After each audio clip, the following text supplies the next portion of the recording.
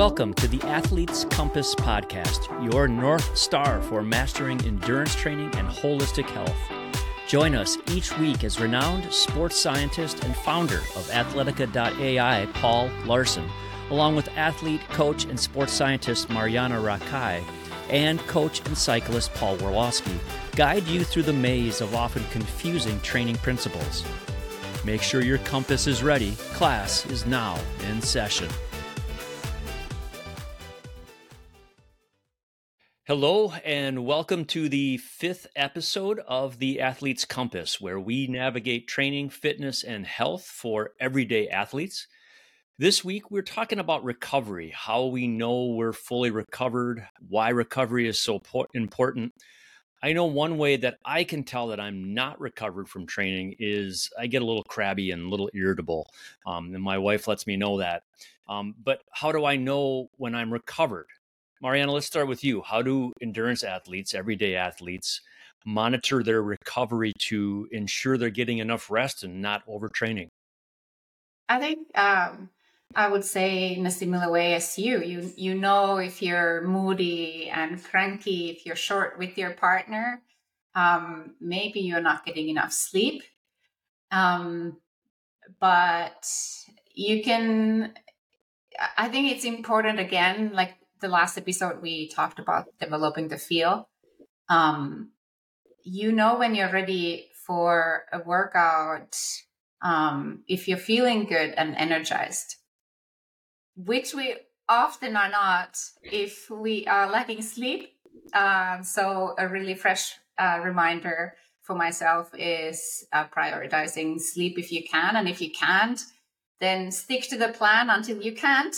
Meaning, this weekend, my sleep was less than optimal because of kids' baseball games. And this morning I woke up really groggy, not feeling energized. Yes, my usual morning coffee didn't help much. So I went for a morning walk with my dog. And then I decided to jump on a bike because that was in the plan, recovery bike ride. And so I stuck to the plan, and actually jumping off the bike, I feel a lot better. So that zone 1, zone 2 training, that usually tells me if I feel groggy before the training session and I feel energized after, that was just what my body needed.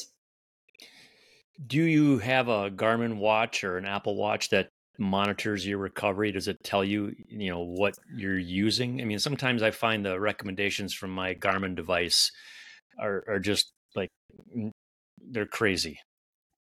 I would say they're crazy too. So I have a Garmin watch, and most of the time the recommendations are way off. Sometimes it's saying I am ready for training and I feel absolute garbage. And sometimes opposite. So I wouldn't take the Garmin advice for granted. I don't think it's optimal. Paul, we've talked a lot about health, but what's the science behind actual recovery in the context of endurance training? Why can't we go hard every day? And does this go back to that general adaptation syndrome that we talked about in the last episode? Mm-hmm. Yeah, definitely, Paul. You just ultimately remember that exercise is a form of stress, right? So you both led off, talking about your own stresses in your life and how your partner, they'll tell you when you're a little bit cranky and whatnot. So I think we all know when we're feeling fresh or when we're not. So it really isn't too much different in the exercise context, but perhaps with the added part where there's a lack of what we call neuromuscular control, and also sometimes muscle soreness. The two kind of go hand in hand. And in the coaching context, we often call it pop? Like, how's your pop factor? And it really kind of comes from the sport of running, really. Like, runners know when they've got that pop in their legs, and they can just, it just they feel light on their feet, and they have a spring in their step, and that's when they're fully recovered. And in the opposite, if you are, at the end of an Ironman, we might talk about this later on, but at the end of an Ironman, say, for example, or a marathon, you don't have much pop in your legs in the days later after, right? So now we're kind of, and this is where we're, in the exercise context, we kind of go from this central fatigue to a peripheral fatigue, and both are there's two components of those, right? So you guys kind of led off where your partners notice this central fatigue in you, and your crankiness, but then even though sometimes you can still take that crankiness, go onto the track, and you still might have some pop in your step, or you might not. And it's usually really, at the end of an Ironman or after, days after an Ironman, you probably have lack of central fatigue and a lack of, you have essential fatigue, and you have no pop factor as well. A lot of muscle damage. So yeah, I think that's probably the exercise context there. I think. Go ahead. Go ahead. No, go ahead, Prof. Well, I was going to say, I guess what I failed to kind of mention was in the context of the general adaptation syndrome, which was your question. And in that, remember, just a review on the general adaptations syndrome, or Saleh's model, is basically you need to stress yourself, and then you need to recover from that stress. And then if you stress yourself too much, you go into a downward sort of spiral. So in the recovery context that we're talking about today, we're in that phase where we're overstressed, and we're maladapting. Ultimately, we're not adapting to the stress that we're giving our body, or we've given it too much, and we need time ultimately to recover. That is the number one thing that is important, is time. Like time heals all wounds, is the old saying, right? Well, it's the same. It heals our own wounds as well when we go and stress ourselves. But we have to give ourselves that time, take away stress, and we can talk about all the various different ways that we can do that and absorb stress and take it on board later on. I just wanted to give an example of the central fatigue due to weekends, stressors. And so yesterday I felt extremely fatigued and sleepy. Had a long nap in the afternoon after baseball games, but I still had 90-minute run to do. So I had to gather all willpower to get on that run. But once I started running, I had the pop. So I was like, my muscles weren't fatigued.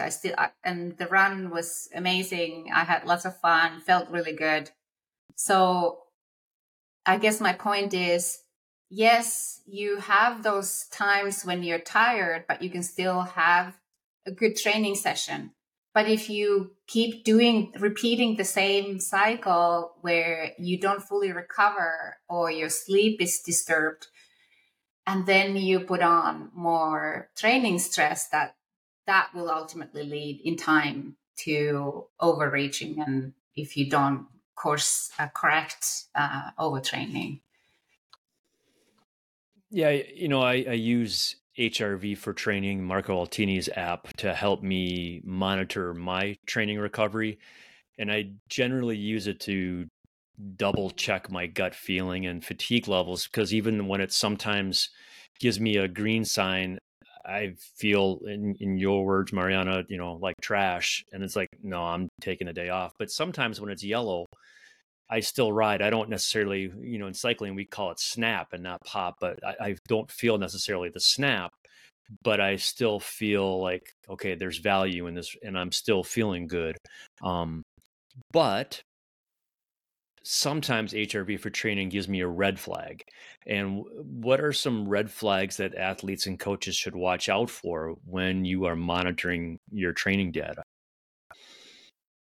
Well, I mean, the first one, Paul, just on your, on the back of what you've just said, when you're monitoring HR, if you happen to be monitoring HRV, if you have a baseline level that you're quite confident in, which is what you would gather from a heart rate variability system. This is forefront of mind for myself as we're developing this in Athletica right now. But you'll have a 60-day average up to that.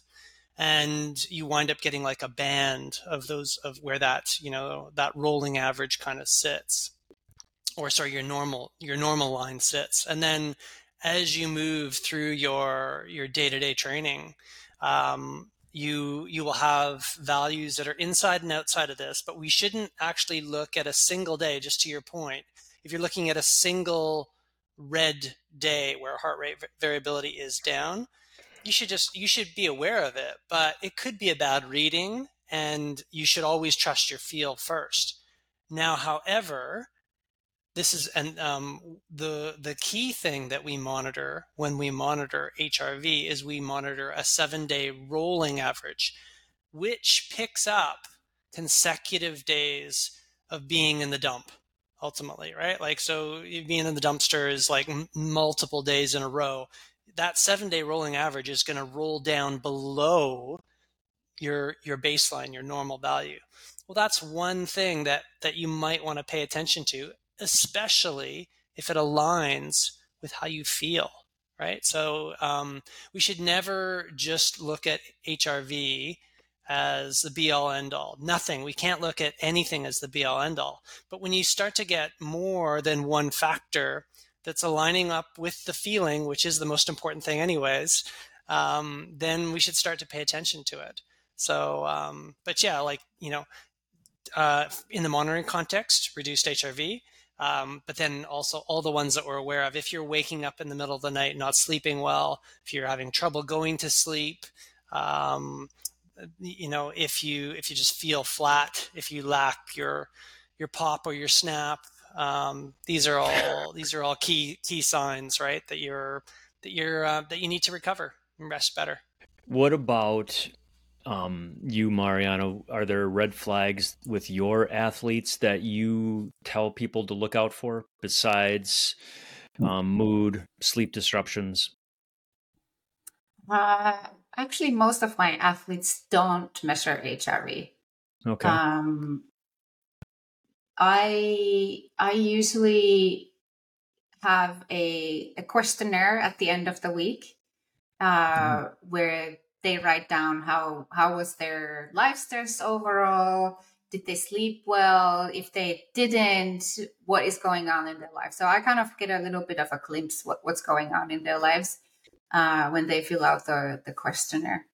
But yeah, most of my athletes don't use HRV, but I do teach them how to use it, and it's totally like optional for them to start using it if they want to or not. But yeah, I talk about importance of sleep and recovery, and taking the life stress into account.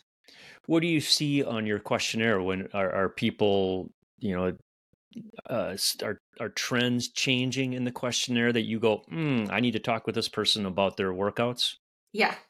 So, as everybody knows, like Christmas time is pretty stressful, like getting everything done, like get ready.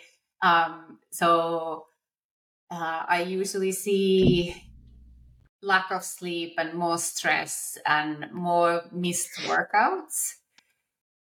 And that's usually when we have a little talk that how can I help my athletes to modify the plan so that they can keep the consistency going without it adding too much stress, and they still can get everything done before Christmas.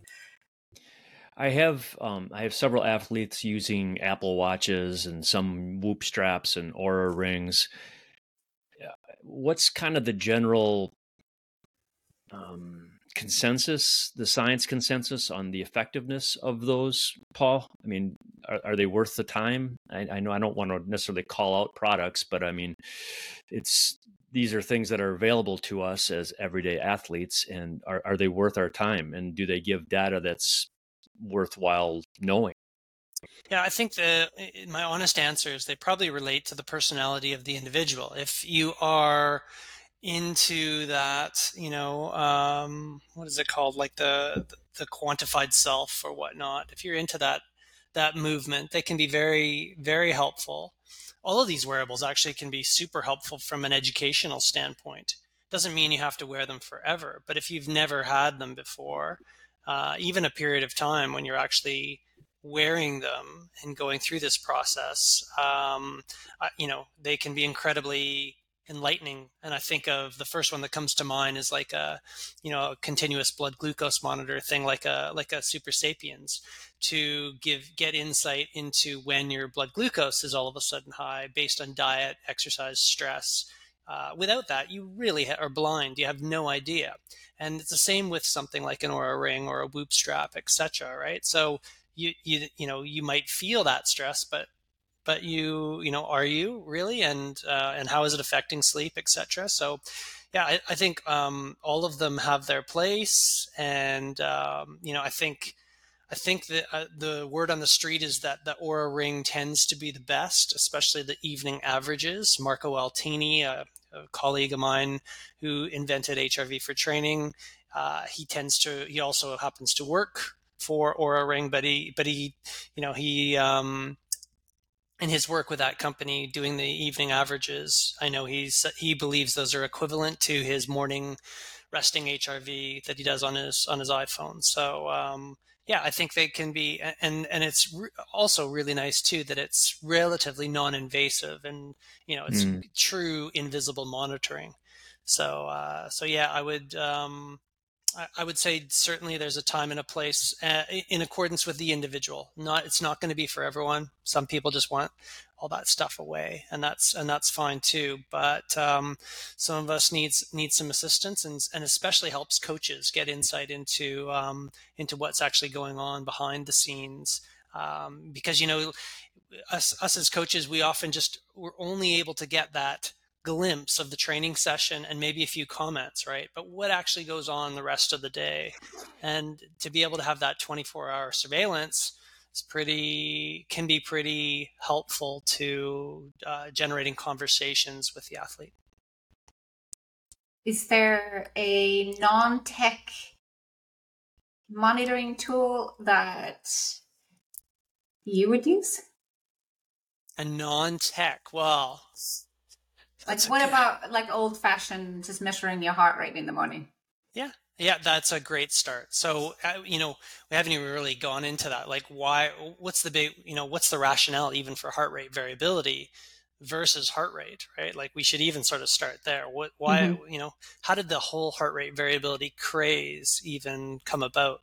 And, I have to thank some of my colleagues that I was alongside in contributing to this, and there's many, but people like Martin Bescheid, who I wrote the book with Hit Science, Dan Plews, who did a whole PhD on this area, starting back in, would have been like maybe 2010. We started on it, and went on for a long time. But you get into heart rate variability which is the beat to beat variation in your heart rate. I think I did mention this last time.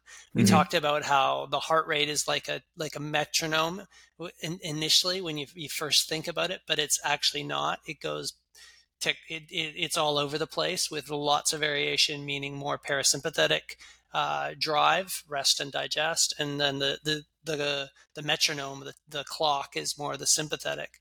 So it turns out that just measuring the pulse is not as sensitive to stress as heart rate variability. Heart rate variability is much more refined and precise in terms of its ability to pick up stress and various different things that are in your life. And there's various, there's lots of examples that are out there where we see it's reflective data, but it's, you can see when the dip before an athlete gets sick, Yeah.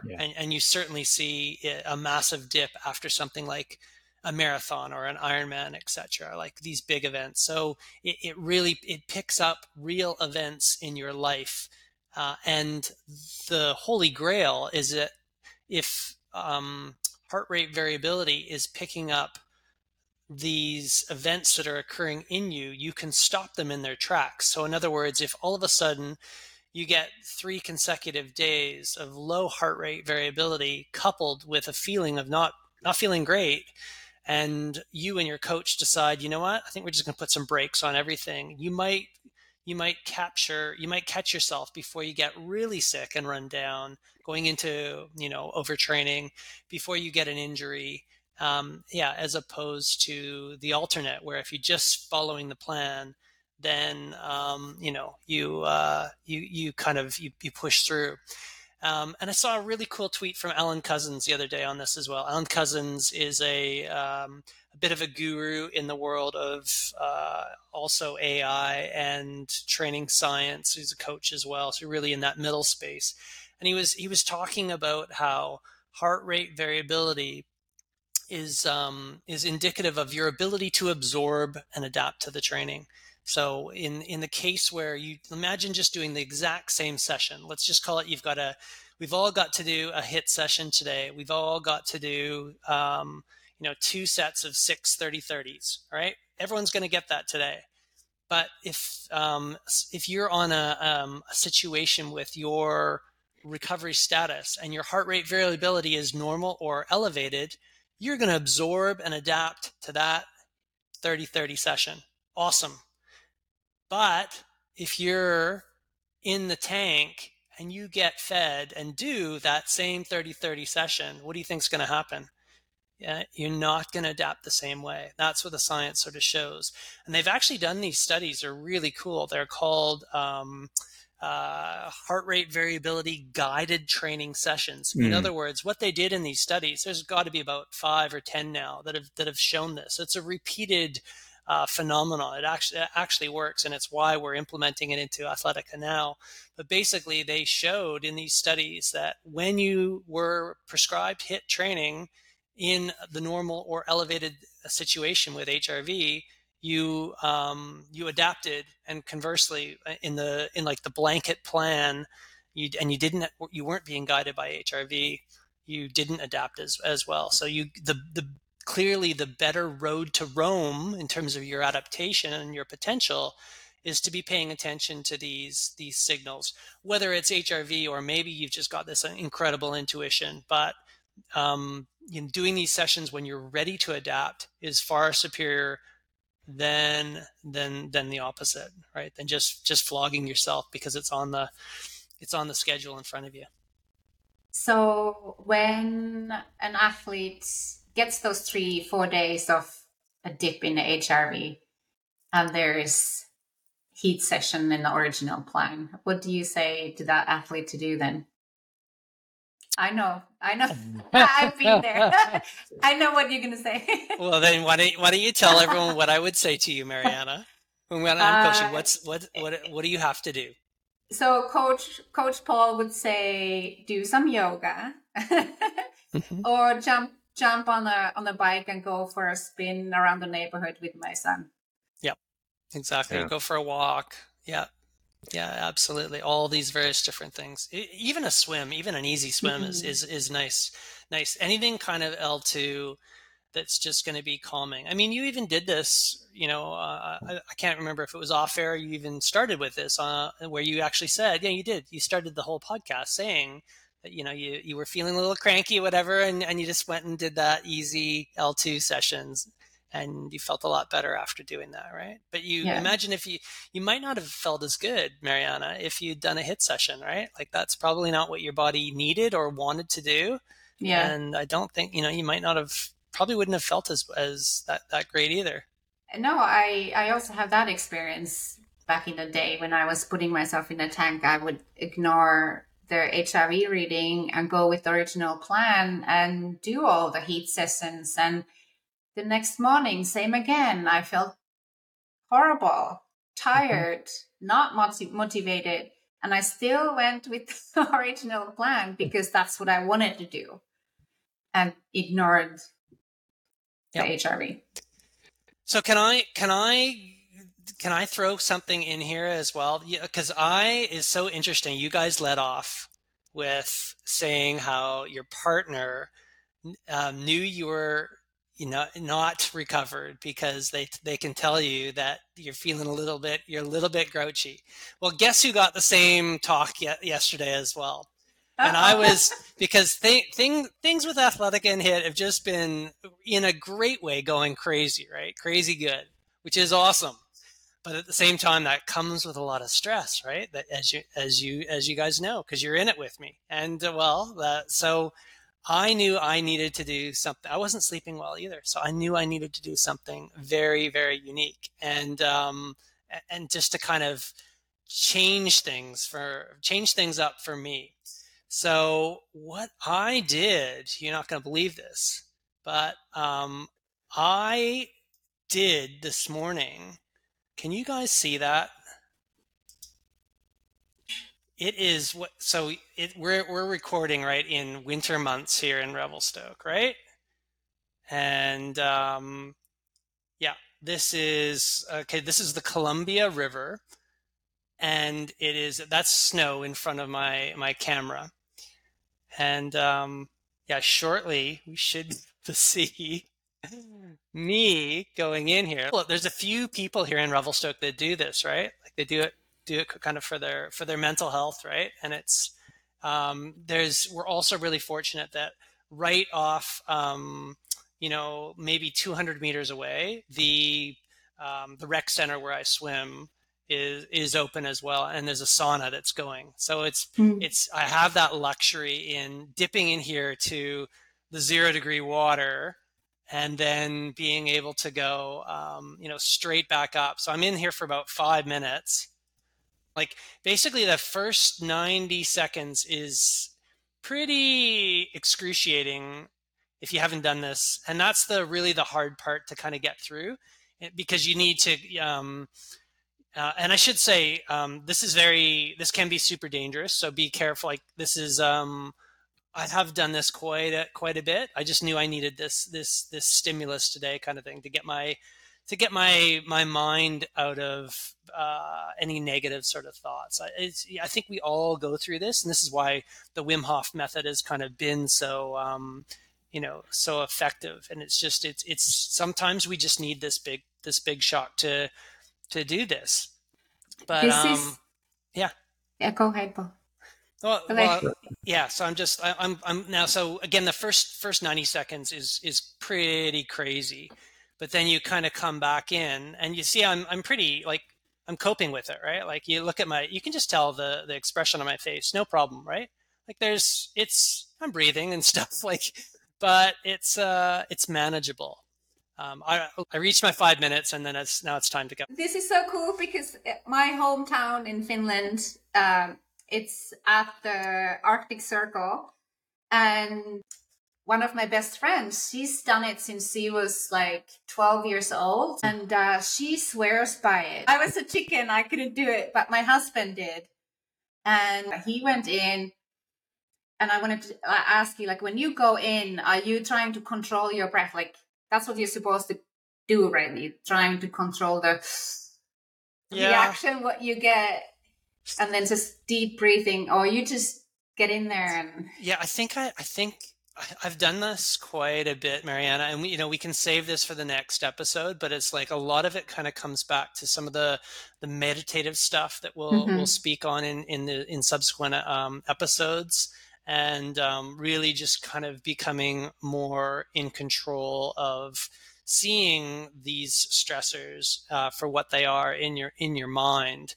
But sometimes, I mean, the mind and the body are definitely connected, right? We know this. So this is a way to kind of take the body and complete an intervention that is going to have an effect on your mind. Because you guys were speaking previously about all of the various different like, again, kind of when going to that the general adaptation syndrome, stress, well, then there's all of these hormonal and immune and neural issues that are taking place all across the body that are creating to that grumpy mood where we started this podcast with, right? I needed something, and I've achieved it with this. I can't tell you how much clearer my mind is now that I went and did that just before this episode. This was literally 2 hours ago, and I'm so grateful that I did that. So yeah, again, there's lots of ways to kind of recover, but this is one. This is an extreme method, but I know that I needed this sort of today, and maybe we can. We're getting close to the time limit on this one, but we can potentially reflect a little bit and speak more on this in subsequent issues. So what, we've talked about some of the active recovery like yoga or walking or easy runs or easy rides. What's the science behind that? Why not just take a rest day? Well, I think in all of those modes of movement you've described, Paul, they involve movement. They involve circulation. It's there's something fundamental to us humans with moving, and there's a stimulation of metabolism, mostly fat metabolism, that occurs that tends to elevate things like ketones, but everything in terms all of the various different circulating metabolites. But they go to feed the mind, right? We're trying to get the mind under control again. And we might also be looking to try to remove some of that muscle soreness as well. So in all of those situations that you've just described, all of those modes will do that. Like they act on mobility, they act on body temperature, that improve flexibility, that and yeah, these pain is just a real nasty one, right? Like pain in your body, it goes back to the brain and back to the mind, and it makes us cranky. So if any of us that have had a chronic injury for a long time, this. So we need ways to, and especially as we age, unfortunately, it's just, the more that these types of modes of exercise are vital to keeping us going on a day-to-day basis. So yeah, that's why they're good, Paul. If I were to add something, it would be, I would always choose to do active recovery instead of taking a full day off. But if you're feeling like you're coming, like you have a sore throat or you have a horrible headache, then I would probably take a day off, or just do meditation. Totally. Mm-hmm. But other than that, I would do something easy, yoga and snow shoveling. Snow shoveling. I would love to do that. That's what I'm doing lately. Snow. That's what I've been doing lately. Building snow castle. Oh my gosh. I was looking at the snow there and I'm like, oh, I'm so jealous. I miss snow so much. But I think people need to find their recovery method, what brings them joy. And what I used to do 4 years ago, 5 years ago, totally looks different from my recovery methods now. Like I used to do every morning, I would foam roll and stretch and take my HRV measurements that I ignored. But now I do meditation in the morning. That's like my go-to. So first HRV and then meditate. And I can say that I don't meditate every day, but those days that I do, I feel so much more ready for the day.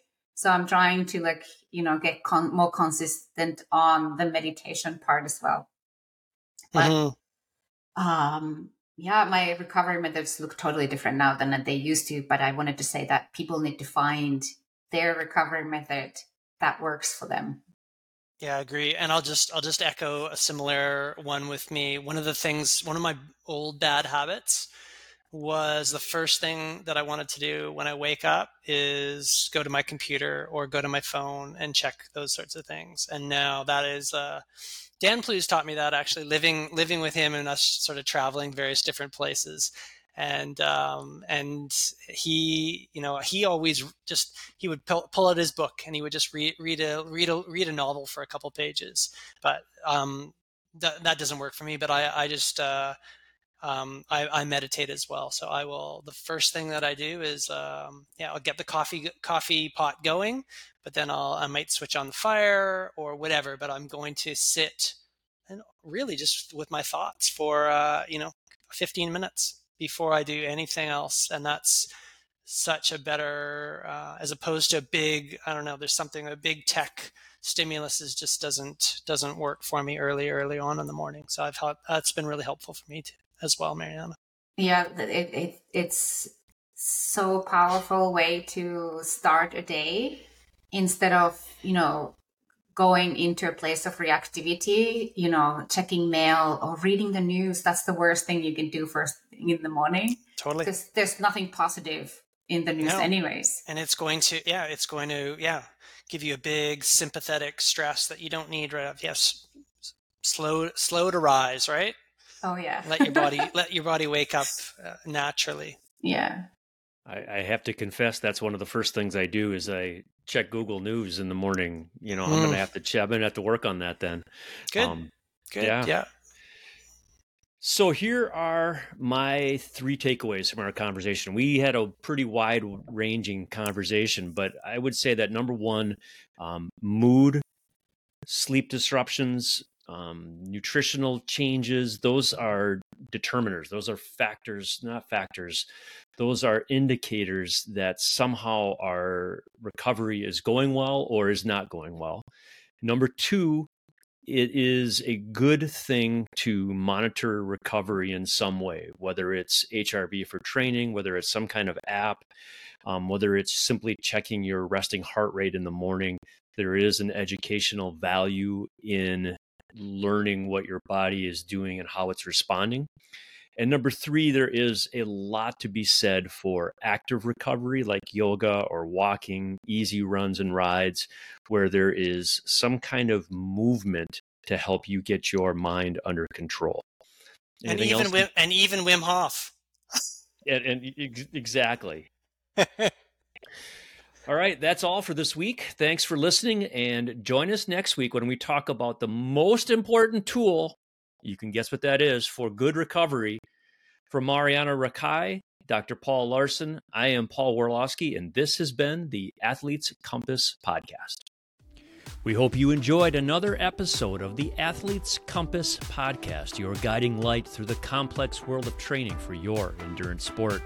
For a deeper dive into the science, listen to our companion podcast, the Training Science Podcast, and check out the AI adaptive training platform, Athletica.ai. Thanks.